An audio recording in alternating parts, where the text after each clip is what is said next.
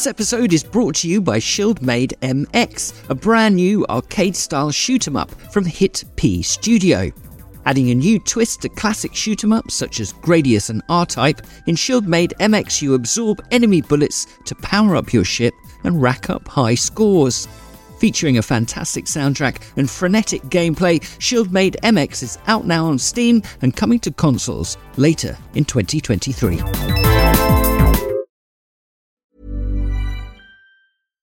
Hi, I'm Daniel, founder of Pretty Litter. Cats and cat owners deserve better than any old-fashioned litter. That's why I teamed up with scientists and veterinarians to create Pretty Litter. Its innovative crystal formula has superior odor control and weighs up to 80% less than clay litter. Pretty Litter even monitors health by changing colors to help detect early signs of potential illness. It's the world's smartest kitty litter. Go to prettylitter.com and use code ACAST for 20% off your first order and a free cat toy. Terms and conditions apply. See site for details. There's never been a faster or easier way to start your weight loss journey than with PlushCare. PlushCare accepts most insurance plans and gives you online access to board-certified physicians who can prescribe FDA-approved weight loss medications like Wegovy and Zepbound for those who qualify.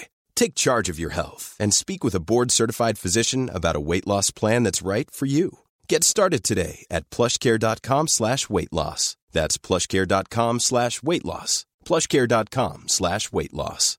Hey, Dave. Yeah, Randy. Since we founded Bombas, we've always said our socks, underwear, and T-shirts are super soft. Any new ideas? Maybe sublimely soft. Or disgustingly cozy. Wait, what? I got it. Bombas. Absurdly comfortable essentials for yourself and for those facing homelessness. Because one purchased equals one donated. Wow, did we just write an ad? Yes. Bombas. Big comfort for everyone. Go to bombas.com/ACAST and use code ACAST for 20% off your first purchase.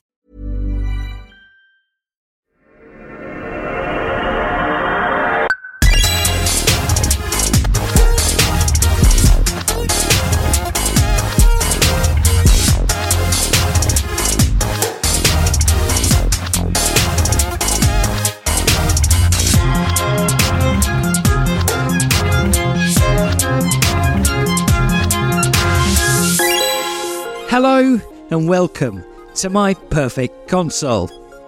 I'm Simon Parkin. Each episode, I invite a guest to pick the 5 video games they would like to immortalise on their very own fictional games machine. Perhaps it was the first game they received as a birthday present, or the one that so obsessed them that it caused them to fail their exams. Or maybe it was the only thing that got them through a breakup. Games, like songs, often become powerfully attached to a particular moment in our lives. When we return to them, they can become walk points to the past. So join me, Simon Parkin, on My Perfect Console. My guest today is a Scottish musician, producer and pop star. In 2003, while studying at the University of Strathclyde in Scotland, he met Martin Docherty, who asked my guest to produce a record for his band. The two remained friends and later joined the post-rock group Areogram. In 2007, after Areogram disbanded, my guest bought himself an analog synthesizer. And 4 years later, he and Docherty joined up with the music journalist and singer Lauren Maybury to form the synth pop group Chvrches. After gaining word-of-mouth attention online, Chvrches released their debut single, which broke into the UK singles chart. Since then, the band have toured the world, played to millions, released 4 studio albums, and in 2019 provided a song for Death Stranding, Hideo Kojima's game about a post-apocalyptic delivery man. Welcome, Iain Cook. Simon, sorry. Okay, I didn't meet Martin until a lot later. Okay, so this is good. Let's live fact check this. Let's live fact check this. Okay. So yeah, Areogram, he sort of joined right at the end, right? After we'd been going for about 7 or 8 years. But no, it was my friend Craig and Campbell who started Areogram, and then they had Martin Scott on drums, and then they asked me to join, and that's where all that stuff started up. And then there was like a decade of touring and making music. But so after that, everything else was correct, but just setting the record straight on that fact check. So you didn't meet Martin at uni? That came after. I did meet Martin at uni, yes. Okay. I sort of finished uni and then went on tour with Areogram for most of the sort of early noughties. up to, I think the band sort of quit in 2007. But I met Martin at uni. He was there as a student in 2000, and I think we met in 2005, and I was sort of back at uni doing a master's degree and teaching there. Oh, okay. And so he was one of the students, and we became really good pals, nice. and I started producing stuff for his band at the time. Yeah. And we really hit it off creatively and ended up, we were making the last Aerogram record, which was called My Heart Is a Wish That You Would Not Go. Yep. And we got Martin in the studio to help out with sort of like engineering and arrangements, and he became like a really important part of the group and toured with us as well on the last album tour. And on that sort of last tour, when everything was kind of falling apart, Martin and I sat down and we were like, let's do something new, something of our own. And kind of, Aerogram was the sort of band where beardy men went and sort of, stroked their beards. And I was at your last gig, actually. You were our last gig? I was. I didn't have a beard at the time, but I might as well have, yeah. and eventually, it was 4 years later, we met up. I'd bought it's not here, the synthesizer that I bought, but and then we started putting together a kind of, almost like a kind of synthy, shoegazy thing. And I was producing Lauren's band at the time, Blue Sky Archives, who's the singer of Chvrches. And I'd played a demo to Martin, and he was like, oh my God, her voice is amazing. Maybe we should get her in to do some backing vocals. And so we had like 4 or 5 songs, and we were recording her backing vocals, and just I sort of muted the lead, which was Martin singing at the time. And it was one of those moments where, you're just like, oh shit, that's the sound, that's the sound. How did Martin take it when you... I mean, he was, I guess at that point, like the lead singer. He was the lead singer. When you muted his track and were like, oh, hang on, this sounds like what we should be doing. Did he take that well? Well, we both sort of realised at the same time, while she was actually recording the vocals, we sort of looked at each other with our, eyes wide open. And right, like, okay, this is the thing.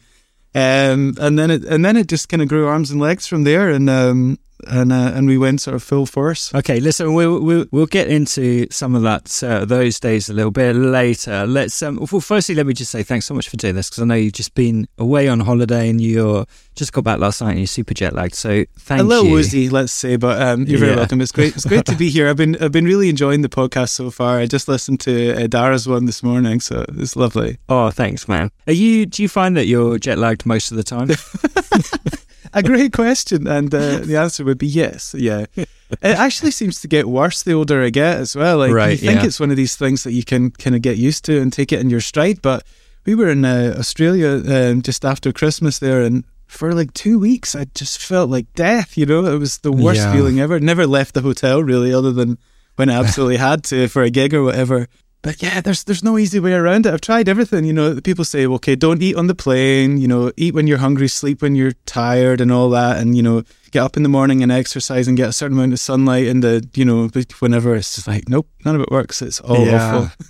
Yeah. It's almost like human beings weren't designed to whiz around the planet. That's it, exactly. It totally fucks your whole biorhythms and, all of those kind of cycles are just completely turned upside down, and it's just part of the job, I suppose. Yeah. And you recently were in Tokyo, because you sent me some pics of you hanging out with Kojima. How was that? How was the new... Because I think when you were there, they just finished their new offices. What did it look like? Fantastic, yeah. It's the whole floor that the Kojima Productions are on now. I think they moved up a floor, is that right? 1 or 2 floors. Yeah. Mm-hmm. But, it's amazing. I dread to think how much money they spend on doing that place up. It's almost, there's a whole section of it which is almost like a Hideo Kojima museum now. And then he's just got like glass cases with all sorts of signed memorabilia, and that seems on brand for him. Definitely. One of the things I love most about him, though, is he's a fan. He's a nerd, just like we are, and it's just great to sit with him and talk about what movies he's seen. We rarely talk about video games, actually. It's mostly movies, and he's such a movie guy, and our tastes are actually quite similar. So, but he's a lovely man. Him and his team always look after us very well when we're in Japan. So yeah, you've met him, haven't you? You've met him a few times. Yeah, I think I was there probably a couple of months before you, while they were still finishing it. So But yeah, exactly as you say, he's pretty nerdy. Anyone who follows him on Twitter knows that he's constantly posting about whatever he's done. But absolutely, yeah, it's quite funny. It was very sweet. He had a copy of my book then when I went to see him, and it was like it was really thoughtful, like things like that. Just like you say, a little bit supportive, even though. Yeah, but he makes you feel like, I guess when you've been to Japan, probably tons more than I have, but it just makes you feel like you're at home and you're welcome, when you have somebody like that really goes out of their way to make you feel, at ease and at home. It's a lovely experience. Yeah, nice. Okay, so the format of the podcast says I'm asking you to pick your 5 video games you're going to put on this games machine and market to the world. Yeah, just tell us about how you went about picking your choices, and then also what your first one is. Well, you asked me a month or so ago, and I've been thinking about it in the background constantly because, it's a very serious thing to be asked, isn't it? Because I guess the answer to these questions says a lot about you as a gamer. And I want to properly represent myself and my taste. So yeah, I've been making lists and lists of like, going through chronologically all of the consoles and computers and things that I've owned, and like making a list of the games that kind of hit me the hardest and that I've loved the most over the years. And yeah, I mean, I think since I started making the list, I'd kind of picked a 5 just off the top of my head. And even though I went through and listed everything, the list really didn't change. It was the same pretty much, Yeah.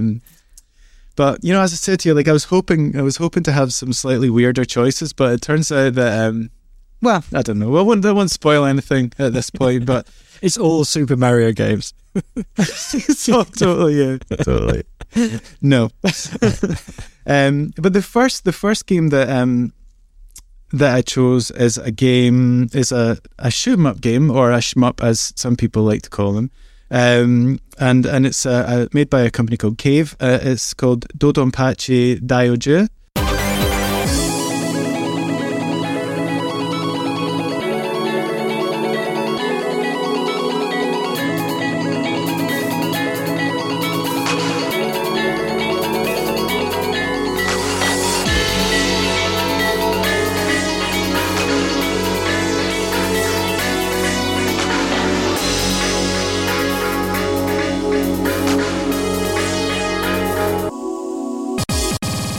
I don't know if that's it. Pronounce it? I think so, yeah. Is it? Okay. And that I chose that one particularly. I mean, this is kind of representative of a love that I've had since, I guess, probably Space Invaders in the late 70s, early 80s, where of shoot 'em up games, it's always kind of been my go-to genre, I guess, out of them all. And the funny thing is, I'm actually not that good at them. Actually quite bad. But it hasn't seemed to have deterred my passion for them. And I mean, I think out of all of if you were to look at my YouTube history, I think most of it is kind of like about shoot 'em ups and like super plays and stuff like that. And this is the year that I've decided finally to stick with one game and really get good at it. And I'm making slow progress so far, but and I'm not making excuses about, being older and having bad reaction times and all that, but emulation is a bit of a dirty word. And I do actually have the arcade board, well, the PGS cartridge. I can see it's on behind you right now. It is. I was playing a little before you came on. But yeah, so I've been using sort of like the Steam Deck and emulation and save states for the first time, trying to sort of like replay certain parts of each of the levels and get used to the patterns and really just get better at it, I suppose. Get good, finally, at this game. And this is the one I've chosen to work on this year, and it's been going okay so far. Yeah, it's a stone cold classic. And I mean, so for anyone who doesn't know, Cave makes these, I suppose, like, Cave shoot 'em ups are to Space Invaders what human beings are to single cell organisms or something like that. It's an interesting analogy. It's like it's just like the very end part of the evolutionary stage. Or, it's all about you control a spaceship and you're dodging incoming bullets, but that makes it sound, that reduces it from what it really is. I mean, these are, for people who know, if you know, when it comes to Cave games, right? It's a small community, but, I think they're some of the best games ever made. I think so. Just incredible, aren't they? And the one you've picked is is widely considered, one of, if not the best of the Dodon Patch games. I did mispronounce it. Okay, Dodon Patch. Okay. Well, I don't know that. I only pronounce it like that because, like, in the Saturn version, there's like a guy that goes Dodon Patch. But I mean, I don't know if it's meant to be onomatopoeic like that or whatever. But well, I like it anyway. Yeah, and I guess on the surface, you would call them a sort of subset of shmups. You would call them bullet hell games, I guess, in reference to the sort of wave of, like, incredibly complicated bullet patterns. And but beyond that, the thing that marks them apart from one another, I guess, is the systems at play, the scoring systems and the chaining systems and the hyper systems, the bombing systems, and they all have quite subtle variances in those systems that make them really different to play, even though to, like, an outsider, I guess, would look at them and say, oh, well, it's just, dodging bullets and shooting and blowing things up. But as you know, there's a lot more going on. And this is the one that I've chosen. I was between that and Ketsui, which is another, as you say, stone cold classic and regarded as one of the best. But I think this is the one I'm finally gonna, one CC to use another term, like one credit, like no continues, but I haven't done it yet. They just announced, not a remaster, but they're bringing it out again, aren't they, for PlayStation 5, I think. And they are, yes. M2 doing it? M2 short triggers, yeah. They're the ones, aren't they, that do such fantastic updates of arcade classics. Yeah, and the great thing about them is they have these mechanisms in place, like the training modes and stuff, where you can replay certain bits of each stage and really get them under your fingers.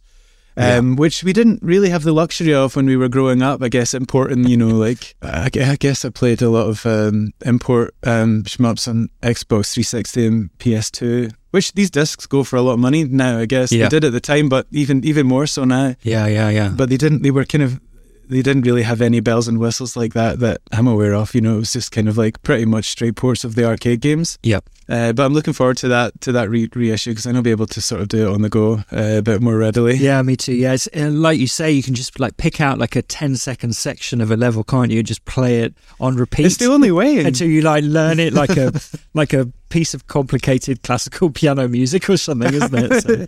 You're right, though. It's like learning a piece of music, isn't it? There's so much involved in terms of memorization, and also, I don't know, are you aware of this guy Mark MSX on YouTube? He has this channel called The Electric Underground. He's a sort of young guy, very enthusiastic, very literate in the genre. Yeah, I like his videos. Really good. Yeah, he's great, and he's also really encouraged, given me a lot of, not personal encouragement, but through his videos, about how to get better, and things that you kind of do intuitively, like ways to sort of draw fire to a particular side of the screen or area of the screen that create sort of gaps for you to work through complicated bullet patterns, and consolidating things that I've sort of known for years but haven't really ever become part of my technique. Shout out to him. He's an amazing inspiration and also a really great sort of figure for the community, even though it's still quite a niche genre. I think he's bringing in a lot of new younger players. And there's been a bit of a revival on the Nintendo Switch, isn't there, of lots and lots of old shoot 'em ups coming out for the Switch, but also some new ones indie ones. There's been some great ones. Yeah, absolutely. It's weirdly a really good time to be a fan or to get into shmups for the first time if you haven't tried them. Yeah, definitely. So tell me about what you were into when you were a kid. You grew up in Whitburn, is that right? Which is sort of in between Glasgow and Edinburgh. Have I said that right? No, you have, totally. No, it's called. It's pronounced. No, it's your Whitburn. You're right. It's pronounced Dodon Patch. Exactly. That's where I grew up pretty much my whole life until I sort of moved to Glasgow in the early 2000s. I think I moved to Glasgow, and I've sort of been in Glasgow ever since, other than I spent like a year and a half in New York and moved back to Glasgow again. But it keeps pulling me back, Simon. It keeps pulling me back. But Whitburn is like a mining town in between Edinburgh and Glasgow. Like my granddad was a coal miner and stuff like that. And oh, right. Mm-hmm. It's weirdly one of these towns which like Whitburn and the surrounding towns of like in a sort of 2-mile radius have so many sort of musical people, like Lewis Capaldi is from Whitburn. These guys that just had a #1 LS system with Afraid to Feel, they're from just a mile up the road in Longridge.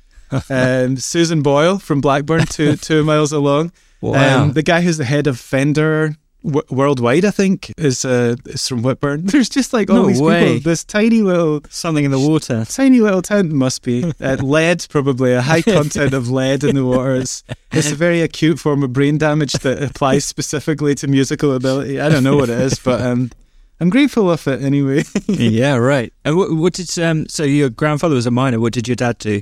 Was there work around there? My dad was a social worker when I was born, and then he ended up being running a bunch of sports shops, which is he was really into football and stuff, and it's kind of the reason why I absolutely detest football with a passion. My mum was a school teacher, but they were both very musical. My dad, as a kind of weekend job while he was a social worker, used to be a sort of touring musician with a Scottish country dance band called the Tartan Lads, which is probably one of the best names for a Scottish band. Yeah. You know, if we didn't go with Chvrches, we might have gone with something along those lines. I don't know. It sounds like a pub that only appears during the Edinburgh Festival. Yeah, totally. The Brigadoon of pubs. Yeah. Amazing. And so were they happy for you to get involved in games? Did they buy you a system and all of that stuff? I think they were pretty. I don't think that they really paid much attention. They right. I feel like I was going to say that my first sort of home computer system was the ZX Spectrum in 1983. I think I got it. It came out in 82. I got it in 83, but actually before that there was I don't know if you remember these little Binatone systems. Plugged straight into the TV, and they had a couple of paddles, and they had, they were like Pong, and it was different versions of tennis, different versions of Pong. It was really, really basic, and that was kind of a novelty. It didn't really hook me in that much. But a friend of my family's had a guy called Cliff had a ZX Spectrum, and I think the first game I saw him play was like Horace Goes Skiing, which was kind of started off, the first level was a bit like Frogger, and then it flipped to like a slalom thing where you would sort of come down the screen, and then you would go back to the ski shop, and you'd go up and try and cross the road again to get to the ski slopes, and it's just a kind of 2-level arcade game. I mean, it wasn't the greatest, and then he had a Pac-Man clone called Hungry Horace, and he also had a game called 3D Ant Attack. I don't know if you remember that. I do. It's a kind of isometric. I mean, to call it 3D was a bit of a stretch, but I guess it was in a sense, because there was a bit of depth to the gameplay, and you could hide behind walls, and that was cool. But that was when my passion for video games really ignited, I think, when I got that. Because I played it around a haze, and then I was like, Mum and Dad, you need to get me this computer. And they were like, oh, it's a bit expensive. And I was like, please. And I knew that they got it because they gave me the manual in September, October 1983.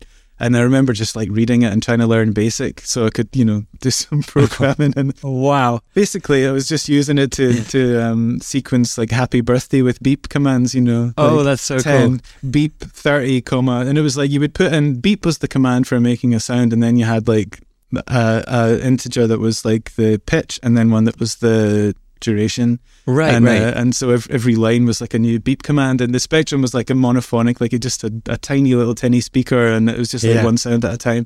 But yeah, that was my first real sort of passion, and I became obsessed with it. Did you do any composition on there, or was it just happy birthday and then you moved on? It was a bit of a cumbersome way of making music. Sure. But it wasn't until there was a few years into the life cycle of the machine. I think it was about 85. They brought out a video game, a program called Wham Music Box. Uh-huh. The band Wham with George Michael, and it was the first time that I'd heard the Spectrum attempt any kind of polyphonic sound.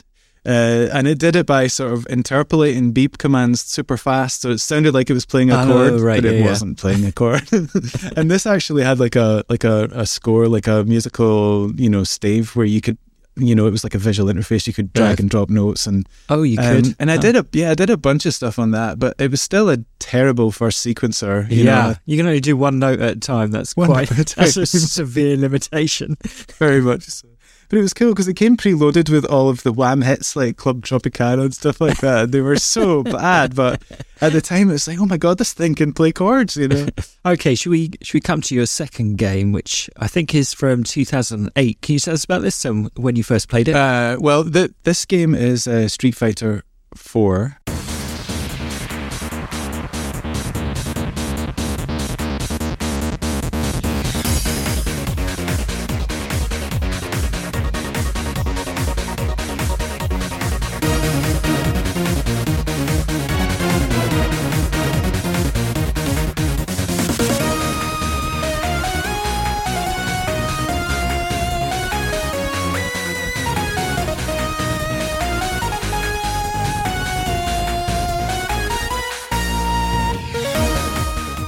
But really, I think it goes back to Street Fighter 2 on Super Nintendo.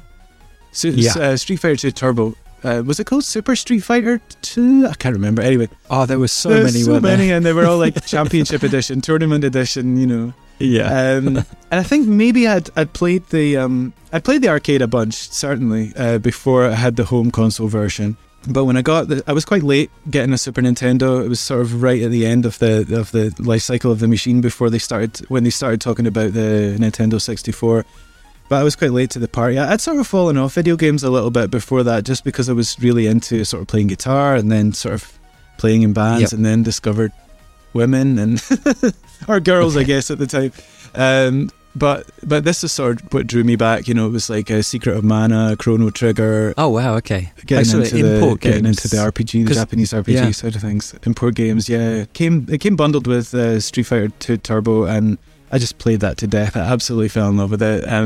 It's a great version of the game, and I've played pretty much every version of Street Fighter on every console, apart from really the first one. I never really played the first Street Fighter very much. It was a different beast, wasn't it? Very different, yeah. But you mentioned my arcade cabinet before, and I imported the Street Fighter 3 Third Strike board at the time, which cost an arm and a leg. I didn't have very much money. I was like, I need to have this. But really, it was when Street Fighter 4 came out for the Xbox 360. I just threw myself back into it again, and I think it was probably the first Street Fighter game I got anywhere near good at. I thought I was, obviously, as you do, playing against your friends, you think that you're probably a lot better than you are. And that's something that changes when you start playing online and get absolutely trounced, and you're like, oh, I'm really bad at this. And I could never really break through that ceiling. Like I was, I think it takes the kind of dedication that really didn't have the patience for it. I had lots of time, but not really the patience for it, for that sort of level of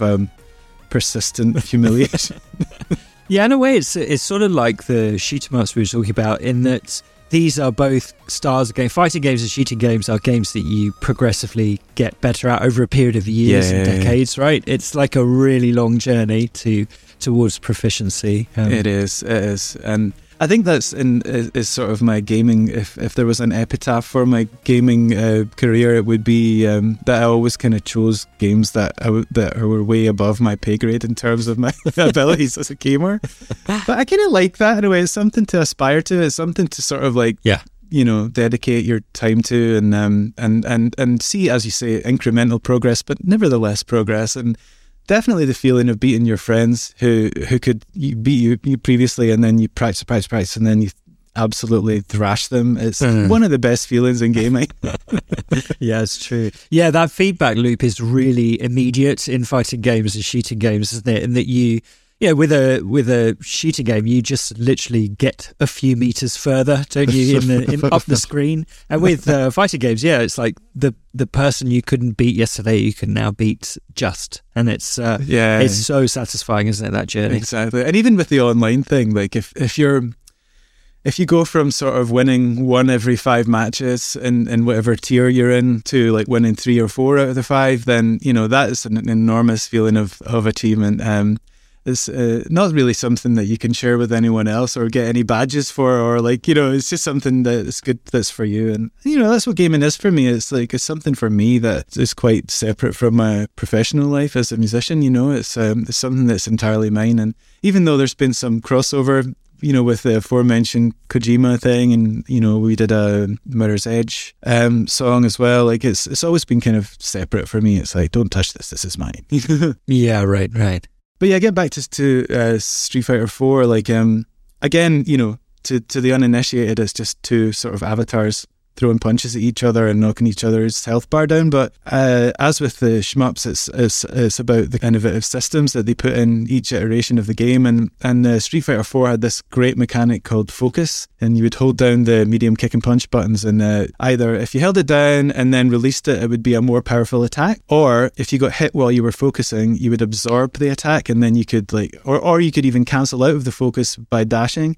And so there was like a really flexible little system for like faking and like escaping tricky situations, or causing some pretty big damage. And you took that out for Street Fighter 5, but I always kind of mourn it. That's why I didn't choose Street Fighter 5 for my console choice, because there's just something about that flow and the way that it works and the way that it captured my imagination at the time as well. It was just the perfect game for me. Yeah, it was a big comeback as well for the series, because Street Fighter 3 had come out like a decade earlier, and there had not, or nearly a decade, and there had just not really been anything, and no proper attempt to make a big 3D game. And then it comes along, and it was so exciting, wasn't it? And they'd absolutely nailed it. I remember that sort of period really fondly, of the excitement around Street Fighter 4. That's right, yeah. And also Street Fighter 3 kind of got a bad rep for being too kind of impenetrable for new players, because the system with the parry system, which was you had to kind of tap forward, I think, to absorb an attack, to absorb a hit. But the timing on that was the window was like, what was it, 2 or 3 frames? It was super, super tight. Yeah, and it's great to watch somebody who's good at it. You know, the famous video with Daigo and Justin Wong. It's great to watch, but to be able to pull off that is just way beyond. Yeah, there's a tiny percentage of people that can perform at that level. Yeah, absolutely. And Street Fighter 4 was something that brought it way more into the sort of mainstream and made it easier for sort of older players or newbies to sort of to dip into again. When you're ready to pop the question, the last thing you want to do is second guess the ring. At BlueNile.com, you can design a one-of-a-kind ring with the ease and convenience of shopping online. Choose your diamond and setting. When you find the one, you'll get it delivered right to your door. Go to BlueNile.com and use promo code LISTEN to get $50 off your purchase of $500 or more. That's code LISTEN at BlueNile.com for $50 off your purchase. BlueNile.com, code LISTEN. Hiring for your small business? If you're not looking for professionals on LinkedIn, you're looking in the wrong place. That's like looking for your car keys in a fish tank. LinkedIn helps you hire professionals you can't find anywhere else, even those who aren't actively searching for a new job but might be open to the perfect role. In a given month, over 70% of LinkedIn users don't even visit other leading job sites. So start looking in the right place. With LinkedIn, you can hire professionals like a professional. Post your free job on linkedin.com/people today. And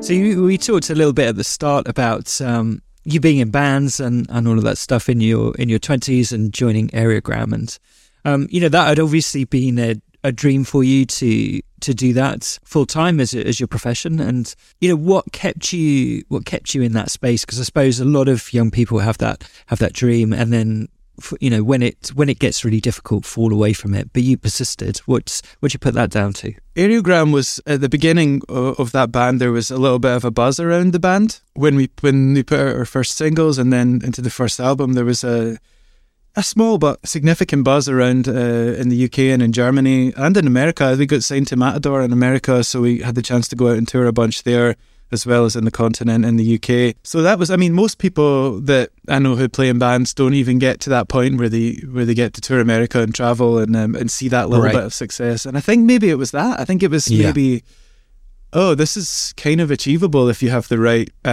songs and the right band and it's the right moment for that band. And almost 10 years of doing that, of touring and writing, that sort of touring cycle, it just became sort of my way of being. And when that band split up, I was like, I'm done with bands for now. And then Craig, who was the singer and main songwriter in the band, he did a sneaky on me. He was like, I've got some songs, can I come over and maybe record them? And and of course it gets to, do you want to try a little thing here and a bit here? Before you know it, like, we're co-writing and co-producing an album, and that sort of took shape and became a new band that we called the Unwinding Hours. And so, yeah, when that was done, that was when Martin and I sort of finally got together that summer. I think it was summer of 2011. And the Moog, it was a Moog Voyager and a Juno 106 that I'd bought. And had you not been into synths before then? I mean, I couldn't really afford to get into sort of analog synths and stuff at the time. Yeah, expensive game. It's an expensive game, and we didn't make any money really at all with Aerogram. It was just, like a couple of £100 here and there, and that was about it. But we were passionate about it, and that's kind of what drove us through the difficult times financially. But I've always been into electronic music, and then I guess that summer 2011 that I really wanted to do a project that really had no bass and guitars, because that was mostly what I did in the other bands, and it was just purely electronic. And Martin Doherty was in a similar place at that time too, but he was listening to a lot more sort of pop music and sort of quite hipster electronic music and blog music at the time. And we we just got in the studio with no real rules and no real intentions other than let's see what happens. And and at the end of the first day we had sort of 2 songs and sort of fired them over to Campbell, who was the bass player in Aerogram. He was like, oh my God, you guys need to really keep doing this. And he'd played it to a friend who was a DJ in Australia at one of the radio stations in Australia, and he I think he walked by his room while he was listening to the demos and was like, what the hell is that? And so holding the phone up. It's like, what is this? And he became the manager of what was to become Chvrches once that sort of started to sort of come into its own. So it's around this time, I guess, that the third game on your Perfect Console comes out, maybe slightly before, but I'm not sure when you were playing it. But anyway, do you want to tell us about it and how you got into it? Yeah, well, the next game is Final Fantasy 14.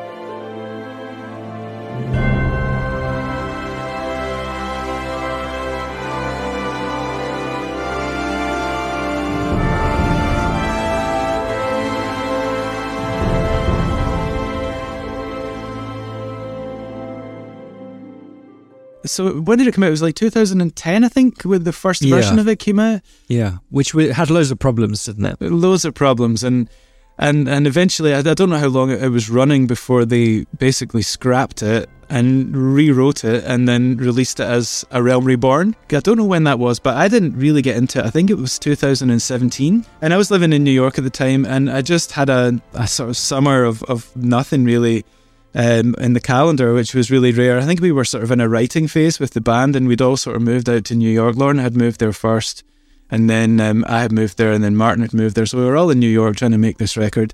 And I for some reason, I finally decided to get into an MMO.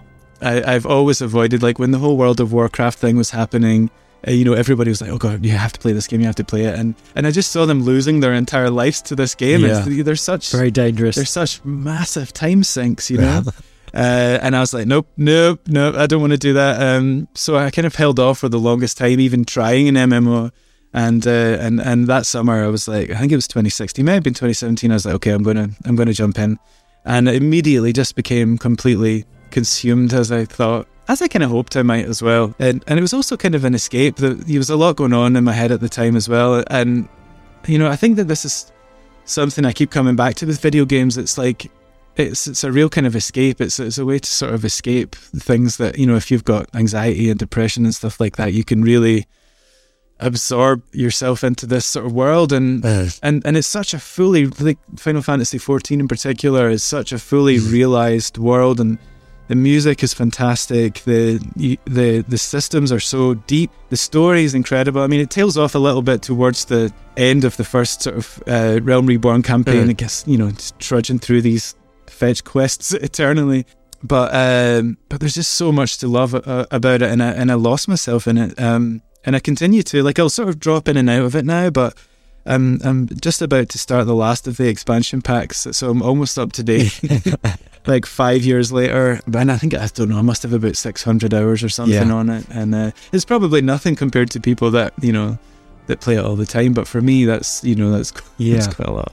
Yeah, I mean, I like what you say about particularly Final Fantasy XIV, A Realm Reborn. You've got all these little missions, and like you say, they are quite simple, like fetch things. Like a character says, "Look, go and get some wood off like the carpenter on the other side of the village or whatever." Yeah. But like it takes 4 minutes, and then you get a da-da-da, and then it gives you all of that lovely stuff, and it just breaks all of those problems in the world into really manageable chunks, and you could just get through like a to-do list really quickly. Yeah, and it feels so good, especially if like in your life outside of the game you're wrestling with some big questions or whatever that just feels so unmanageable. Sometimes a game like that can just calm you down and go, actually, like this, we can get through this, just got to break it down a bit. Yeah, you're absolutely right. And I find as well, when you're doing kind of repetitive tasks like that, they don't require that much brain power or thought, you're processing things in the background. It's like a form of meditation. I find this as well, like I really like motorbikes, and that's something as well that I find, because you're so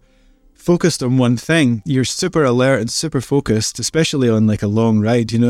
It's not really a way to forget your life. It's a way to sort of process it without being sort of swallowed up by it, if you know what I mean? Because you're so focused on this one task, and you get to the end of it and you're exhausted and you just want to lie down, but you feel like you've kind of gone through something. Yeah, right. And it is sort of like that with a bunch of the games that I like. Yeah, you're putting all your like cognitive power onto one very narrow task, which allows, like you say, your subconscious to sort of get to work on the other bigger stuff in the background. Yeah, and it's soothing.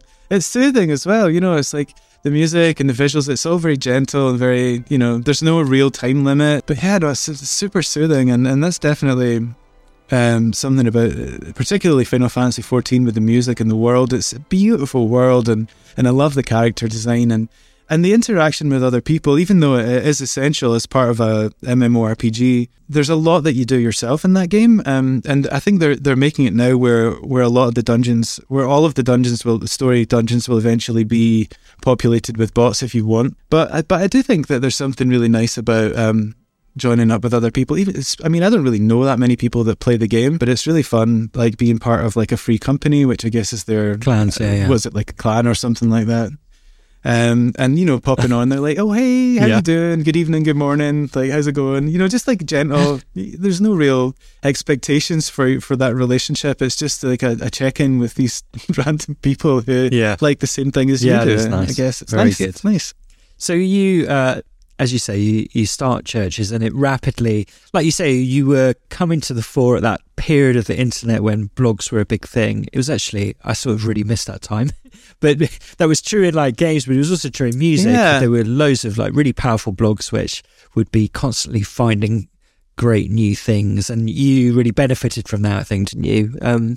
How did it feel becoming famous when you were like in your 30s?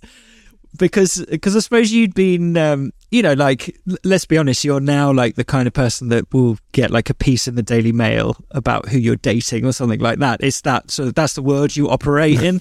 Like, sorry if you didn't know that, but that's the kind of thing that happens, right? And, I suppose when you experience that when you're in your early 20s, like some pop musicians do, that's one thing. But you'd had a lot more life experience. How did that feel? Getting all that stuff at that stage of your own journey? I mean, I find it quite funny in a way. Martin and I'm quite a bit older than Martin. I think like 8 years older than Martin, something like that. Yeah, and he's like about 7, I can't remember, years older than Lauren. So there's this such bizarre sort of age spread in this band, and it's nice in a way because there is definitely an element of ageism in music, particularly, well, not all music, but in pop music particularly. I mean, I don't really get recognised that much when I'm out and about. At the start of the band, yes, people would shout, Chvrches or whatever, or they would be like, "Are you the guy in Chvrches?" And it happens like very occasionally now, but I mean, it's really, I feel bad for Lauren because we sort of dragged her into this world. Unwittingly, we didn't know it was going to be as successful as it turned out to be, and neither did she, but she agreed to do it, and she often blames us, she's like, "You dragged me into this."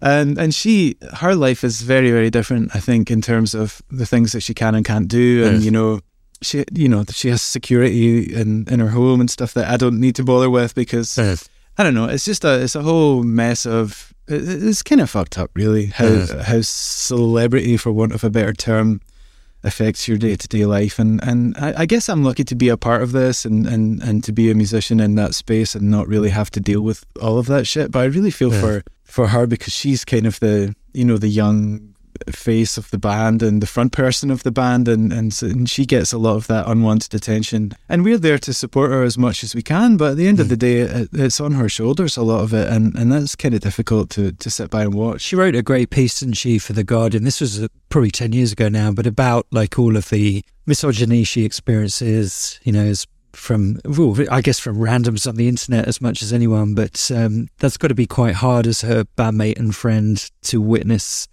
her going through that stuff. It is, yeah, and as much as, like I said, we can sort of be there at her side and support her as much as we can, at the end of the day it's directed at her a lot of the time, and it's very, very difficult to sit back and watch it, and sometimes I just want to say, just like delete all of your social media accounts and don't look at that shit, because it's never going to change. But she cares so much about the people that do care about the band, and I don't know, having like some kind of connection with these people is really important to her, but one thing comes with the other, and I don't think that there's any real way of separating them unless you like employ somebody to like go through, like filter out all of the trash. And you can. It's like you can find it anywhere you want to, and even when you don't want to find it, it'll find you, and it's really quite disturbing. And I don't think it's something that you can ever really get used to as a human being, because you're just,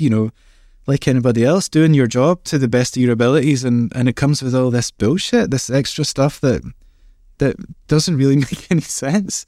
I think about it a lot, I suppose, and I think the people that do that, they just want to be seen, they just want to be close to something that's bigger than them or that's more successful than them, or to be a part of it, even if it's a negative part of it. It makes them feel validated in a way, and I'm not sure I'll ever really understand it, but I'm really, really lucky that I personally don't have to deal with a lot of that stuff, other than the occasional Daily Mail article, like you say. Now that you've announced that you've got a third strike board in your house, you might need to up your security. I sold it on eBay when I was skint years ago. Sadly, I don't have it. I wish I still had it. But I don't know how much they're going for now. Do you have any insight on that? Yeah, they've rocketed up because it's still popular, and it's really popular on the tournament scene. So yeah, to get the CPS 3 board, it is, isn't it? I think now set you back £1,000 or something like that. So okay, so that's like over 300. I think I got it for about 300 quid. Bargain at the time. So that would have been you couldn't do that now. 2009, something like that. Yeah. Oh well, this has turned into the Antiques Roadshow, hasn't it? Okay, let's. Why don't we come to your fourth game? Can you tell us about it? Okay, so yeah, my fourth game is Mario Kart 8 Deluxe.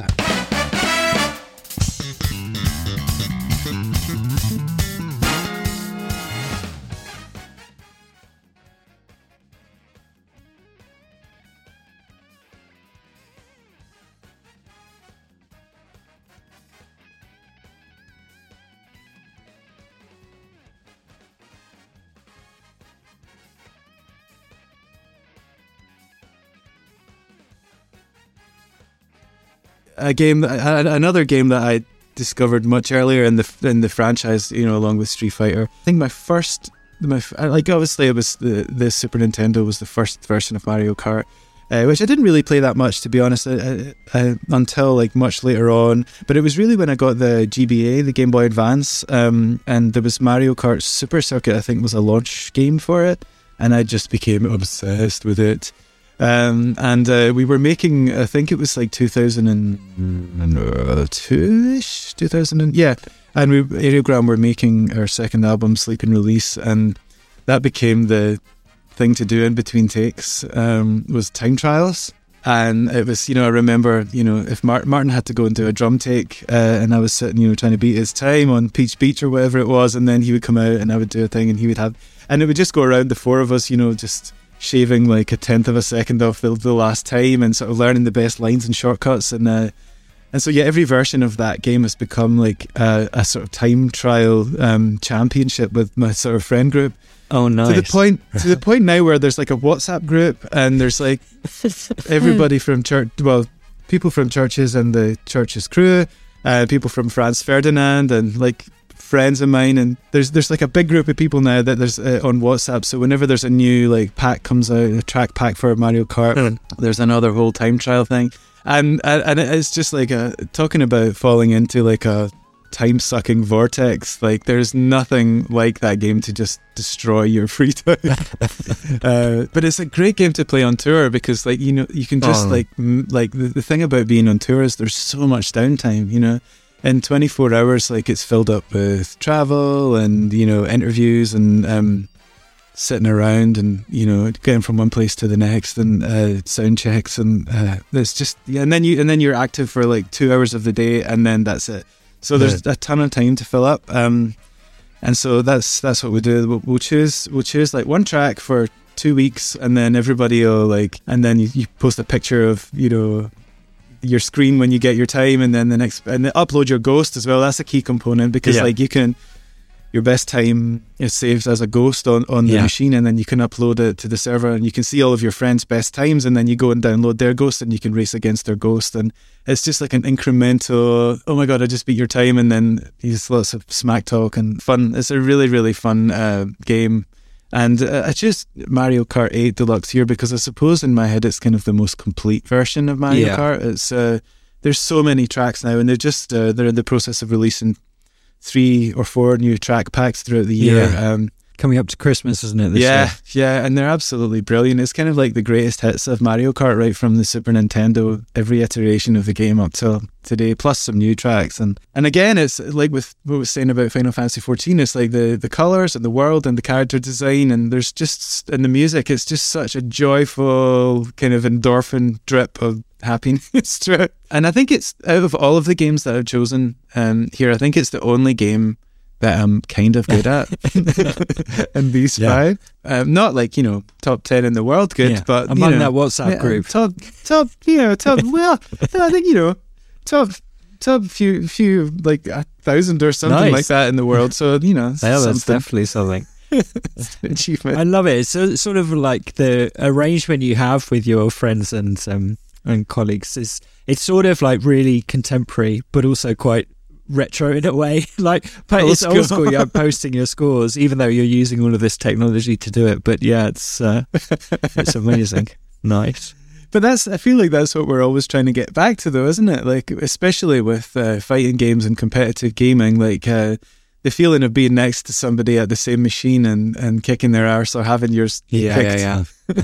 It's kind of what gaming's all about. It's like trying to get back to your teenage bedroom, I guess, when you had no cares in the world, and, you know, everything that feeds into the nostalgia centers in your brain. Absolutely. Yeah, no matter like who you are, whether it's video games or it's like, or vintage cars or whatever, or like toy railway sets, everyone's got their thing, haven't they? That reminds them of that time.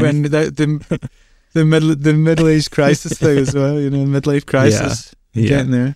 So we talked right at the start about you working with Kojima. Can you just tell me how did they get in contact with you to ask you to write that piece? Was it something you'd already written that you gave them, or did they give you some directions on what they were after and all of that stuff? No, we hadn't written it. He had asked us. We were going to be in Tokyo playing shows, and he'd asked us to come by the studio, and he would take us out for dinner. So we went and got sushi, and he showed us around the studio, which was, as we said earlier, a bit smaller at the time, on a different floor in the Sony building, isn't it? Yeah. Next to it. Yeah. Next to the Sony building. And he just said he was a big fan of the band, and asked us if we wanted to contribute something to his new game, Death Stranding, and he showed us, you know, he sat down with us in his studio and sort of played us through the first, or like a 45-minute section of the game, and talked us through it, and it was, our minds were just blown, because obviously nobody in the world had really seen this yet, other than maybe a launch trailer or something at the time, and it was fantastic to be at kind of, you know, his centre of operations getting shown this game. And he was just talking us through like his sort of philosophy behind what the game meant to him as well, like being the idea of connectedness and sort of building bridges between people, and I guess it was kind of a reflection of his views of an online world where people are sort of like to get together in a sense but separate,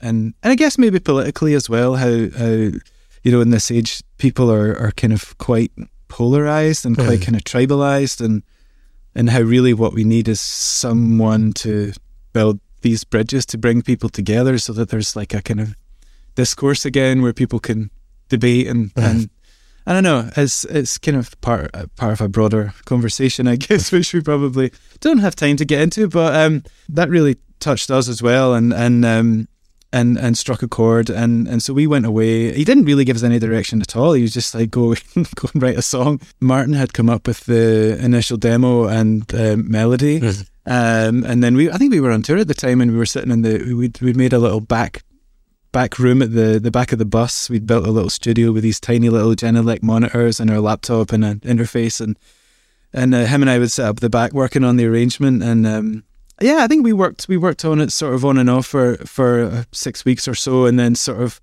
once we got to a place where, and then Lauren sort of put the lyrics down, and we got to a place where we're like, this is good, kind of bare bones demo of where we're at, what it's going to sound like. And we sent it. I mean, we were absolutely terrified when we sent it. Handing in your homework. You don't know. He's kind of reminded, guys, this is shit. But no, he came back and he loved it. And he said it made him cry as well, which, I mean, it's quite an emotional song. I think from the construction of the melody to the lyrics, it's a really, really hopeful and euphoric kind of message. Like, and that very much came from us actually sitting in the room with him and hearing him talk passionately about his idea for the game and, where it was all coming from.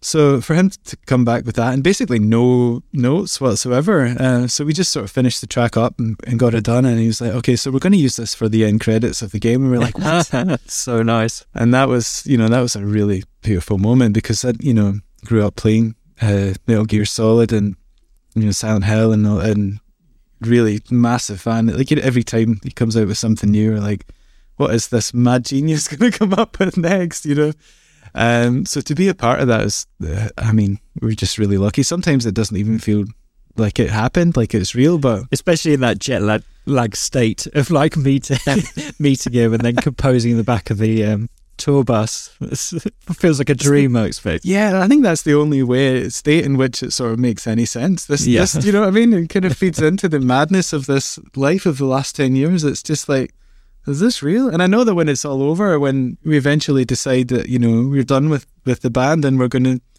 move on with the rest of our lives, if and when that ever happens, we'll look back and go, that was a really trippy time. That was a trippy decade plus, But it's been a lot of fun so far, and lots more to come, hopefully. Yeah, I'm sure. Okay, let's come to your fifth and your final game. Can you tell us about it? The last game I've chosen for my console is Tetris Effect.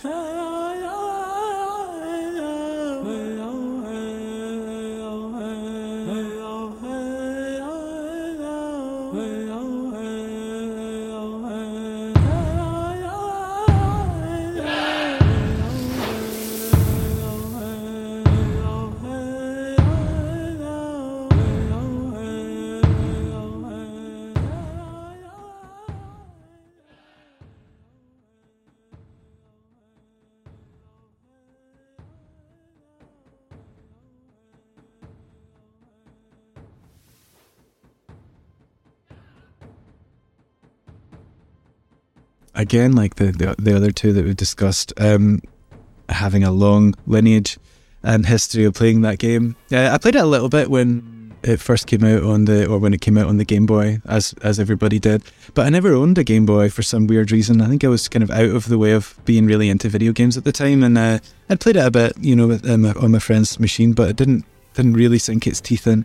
But it wasn't until the DS version came out, and I think, correct me if I'm wrong, but I think that was the first one to have like local multiplayer. Oh gosh, possibly, yeah. I couldn't say for certain. I'll need to verify this one. But again, this was a tour game, and it was in the back of the van with Aerogram, and I think there was everybody at this point had a DS. I think there was like 4 or 5 DSs on the van, and I think you could connect like up to like 6 or something. And competitive Tetris, oh my god, that's a whole level of a madness. And we just got so good at it, and it got really vicious. Played it obsessively, played it to death. That's a game that I wish I was like world class good at, because when you see these people who are like, the world champion guys, you can't even see what they're doing, can you? Yeah, I know. And then there was the Grandmaster. There's a version by Rika, I think, the Tetris, the Grandmaster 3, and I think when you complete the main part of the game, it goes into this kind of credits mode where you can't see the blocks that you've put down, so you're basically going on memory of all of the blocks that you've dropped, and these guys are dropping like 100 pieces per minute. Oh my goodness. And it's just like, how are you doing that with an arcade stick and 2 buttons or 3 buttons? Like, how? It's something, I mean, if you haven't seen this, you need to go and look it up. Yeah, pop on YouTube. There's loads of great videos there, yeah. Pop it on YouTube. Yeah. But yeah, so anyway, I chose this version because this is, I guess, in some ways the most sort of complete version of modern Tetris, I guess, to make that distinction. Because people still play the old Nintendo one, NES one competitively, don't they? I guess people would say that's like the purest form of Tetris. Tetris Effect is like the art school version of Tetris, is this? Yeah. But I guess all versions of modern Tetris have the sort of hold mechanic where, for example, if you get a block that you can't use, you can put it on hold and then sort of keep that in the back of your mind to use when you need it. Hacks like me playing it probably always just hold the eye-shaped ones, because those are the ones that kind of get you out of jail if you're really in a bind. But this is the game where so it's by Tetsuya Mizuguchi, isn't he? Who made Rez, and it's the first one where the music is really. I mean, Tetris music's always been important, but in this game, it sort of elevates the whole experience, right? Yeah, correct. So, again, Mizuguchi's pretty famous for his sort of games that marry video game systems and music. So you're like with Rez, every time you target a ship or an alien on the screen, there's like a sort of hi-hat sound. And if you sort of like, I think you can store up to 8 targets or something, and then when you release there's like a flurry of hi-hats and like different explosions. And it quantizes them all, doesn't it? So it's all in time with the music. Exactly. So it feels, the idea is that it sort of feels like you're writing music as you play. And I guess the better you get at it, and this is true as well with the Tetris Effect, the better you get at it, the more Tetrises you get, the faster it gets, the more nuanced and complex the musical score becomes. And it's fantastic when you get into that zone and you're really nailing it. It's quite a unique marriage between all of those art forms that's really quite hard to describe. And it's especially good if you get a chance to play it in VR. And it's just like the whole world is kind of enveloping you, and you've got the headphones, and it's quite a trippy sensory overload experience, and it's a masterpiece. And then they did a version of it, Tetris Effect Connected, where you can now play multiplayer, and of course this it just opens up the madness again. And again, like with Street Fighter, I was like, I'm getting really really good at this, because I can you can see your sort of drops per minute coming up and your lines per minute coming up, and the numbers sort of slowly creeping up when you get better at it. And then I played, my friend at it, who was like, oh, I haven't played Tetris in years, you're probably going to kick my ass. And I was like, yeah, probably am. Let's go. And then he schooled me, and I was like, what? Like, I thought I was getting good at this. And then, and then you go back to sort of learning, you're back to school, sort of learning how to get faster and sort of more advanced techniques. The T-spin is still something I can't get my head around setting up. How do you explain the T-spin to the uninitiated? So, okay, so this is the block, which is 3 on the bottom and then 1 in the middle above it. Yeah, and the idea is if you've got like a little cavern hole in your Tetris wall, right, you can slide it in sideways, and then if you hit the button at the right time, it will click into place and fill the gap. Yeah, but it's yeah, I know what you mean. It's a bit of a head mess. And sometimes really I turn it the wrong way, and it's really hard to set up. And if you can see the people who are really really good at it, they have like the screen is basically full to the top except from this little sort of curving lane down the center, and that's where they sort of like tap the T and sort of work its way all the way down to the bottom. And I'm just like, hey, how can you do that? But one of these days, maybe next year, if I get my 1cc on Dodon patch? Dodon patchy. DDP. If I get that this year, then next year is maybe my T-spin year. So I'll let you know. Amazing. Right, so Iain, let's go through this. You've got your 5 picks are Dodon Patch, Diuji, or DOJ, they call it in the community, don't they? Thank you, yes. Then Street Fighter 4, Final Fantasy 14, Mario Kart 8 Deluxe, and Tetris Effect. That is a solid console, I reckon. Something for everyone on there. We need to give it a name to market it to the world. What should we call this one? Coming up with names is the hardest thing, Simon. Like, You're good at it. Relatively easy to come up with a name for that. You came up with a name that is that's completely Googleable, even though it's a word everyone knows. That's but you have no idea how difficult it was to come up with that name. Like, we deliberated for weeks and weeks and weeks to come up with Chvrches. What were some of the other options? Oh my God, there was some horrendous ones. Come on, let's go. Well, the next sort of front runner after Chvrches was, I think, Society. Which, shit, isn't it? It's pretty shit. Video with a 3 for the E at the end. Oh God. Video violence, screen violence. Screen violence was actually one that we ended up revisiting for our 4th Chvrches album. And there was one of the worst ones I think we came up with. It was Lauren's idea. Sorry, Lauren. Was it Lovely Owl? I'm pretty sure that we wouldn't be sitting here talking about a decade plus career in music if that sounds like a hit iPhone game. Lovely Owl. It's all the rage. Yeah, totally. Flappy Owl.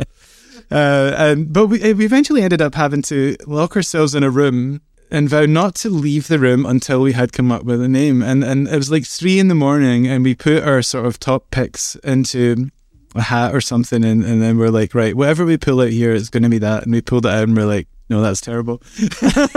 And then eventually Chvrches, but it was Chvrches with a U like first, and of course, as you've already intimated, it's not a very Googleable name because we come up with, Chvrches, I think.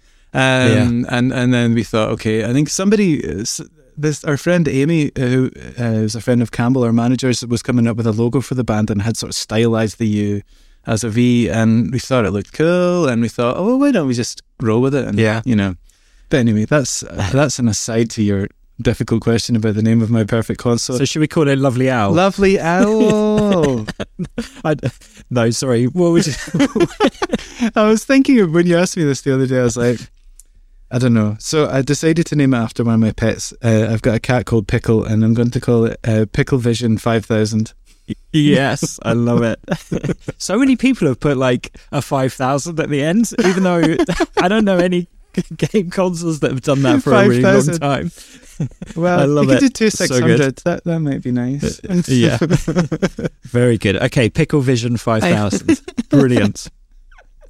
Right, I've just got one last question. I'll let you go because you've been really generous, and I know you're tired. But that's so good. This has woken me up. This is great. So I saw. This is a question I thought, because I went to a gig the other day and I was wondering about this. So I saw actually a video of like Prince's first ever gig he did when he played Purple Rain. So it was like, I don't know, 1983 or something. It's a really good video. You could look it up on YouTube, but he's playing at First Avenue.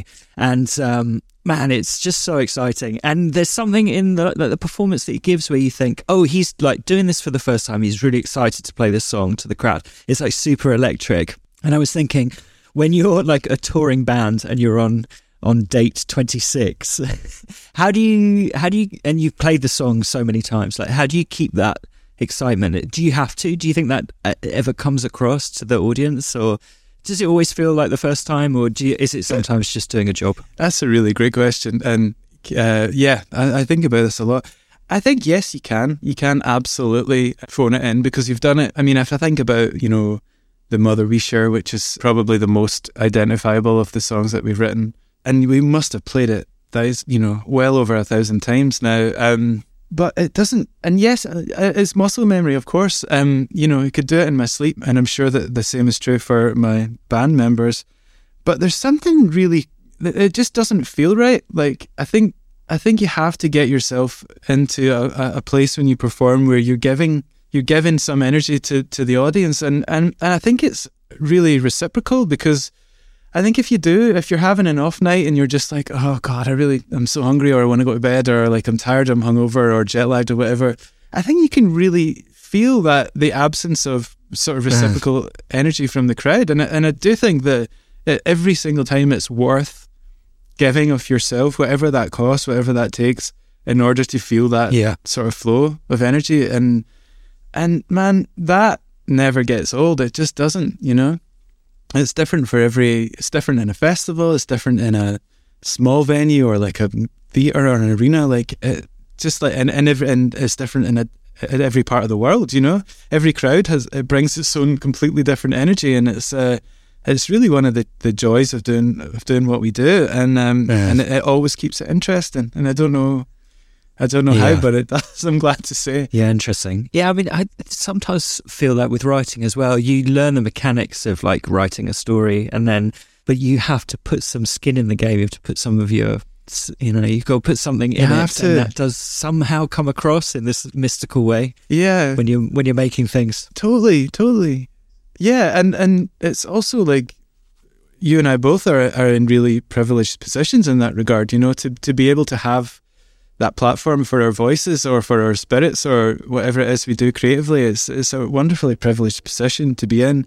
And so, yeah, it's good to be mindful of not taking that for granted at any point, you know. Yeah. And it does give in return in many ways, you know. It gives back. Iain, this has been so good. Thank you so much for coming on and chatting to me, and yeah, it's been great. Thanks for inviting me. I'd obviously do a lot of interviews around music, but I would happily talk about video games all day, every day. So it's been a joy. Thank you very much, Simon.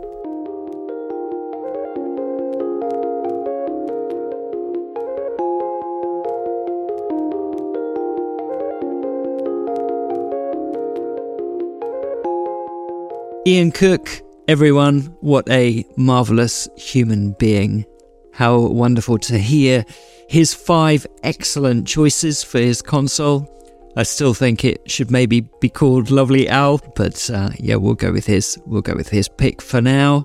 I particularly just enjoyed hearing about what role, what place video games play for him, the space they occupy in his life, a little bit of a retreat perhaps from the storm that is his life day to day at the moment while he's in this, you know, world famous band for however long that lasts. I'm sure it'll last for a long time. I'm not suggesting anything with that, but I just mean, isn't it interesting that games can offer him that little site of refuge to spend some time in while everything else is going on all around.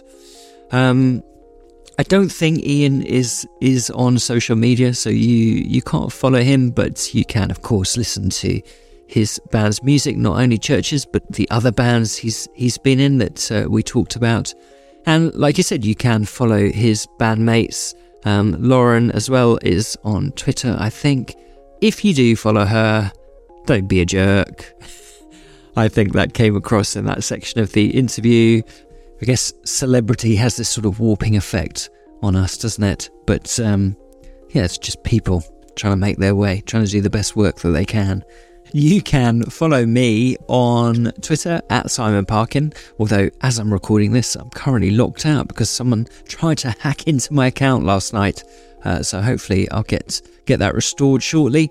But you can definitely follow My Perfect Console, the podcast, My Perfect Console with the O's removed from console, where you can get previews of who the next guest will be every Friday. I do a little clip for the guest the following week. You can also become an early access subscriber to the podcast for just £3 a month, or $3 or €3, wherever you are. Less than the cost of a cup of coffee, all that stuff. You can support the podcast, you'll get ad-free episodes, and you also get the chance to download them 24 hours before the general public, and you get your own special podcast icon for it as well. I know, what a bargain. So, yeah, only remains for me to say next week I'll be back with one more guest, their 5 games, and one more perfect console. Until then, have a wonderful week. Goodbye.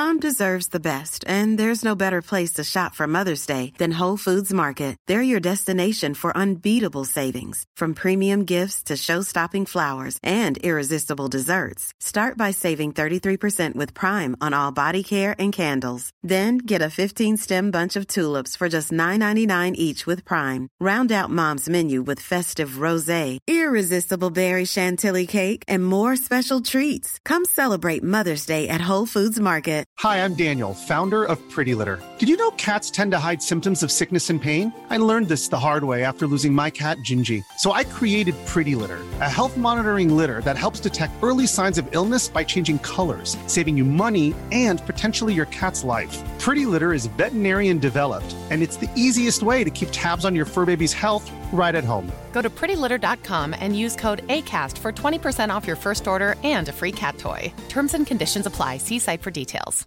Planning for your next trip? Elevate your travel style with Quince. Quince has all the jet-setting essentials you'll want for your next getaway, like European linen, premium luggage options, buttery soft Italian leather bags, and so much more. And is all priced at 50 to 80% less than similar brands. Plus, Quince only works with factories that use safe and ethical manufacturing practices. Pack your bags with high-quality essentials you'll be wearing for vacations to come with Quince. Go to quince.com/pack for free shipping and 365-day returns.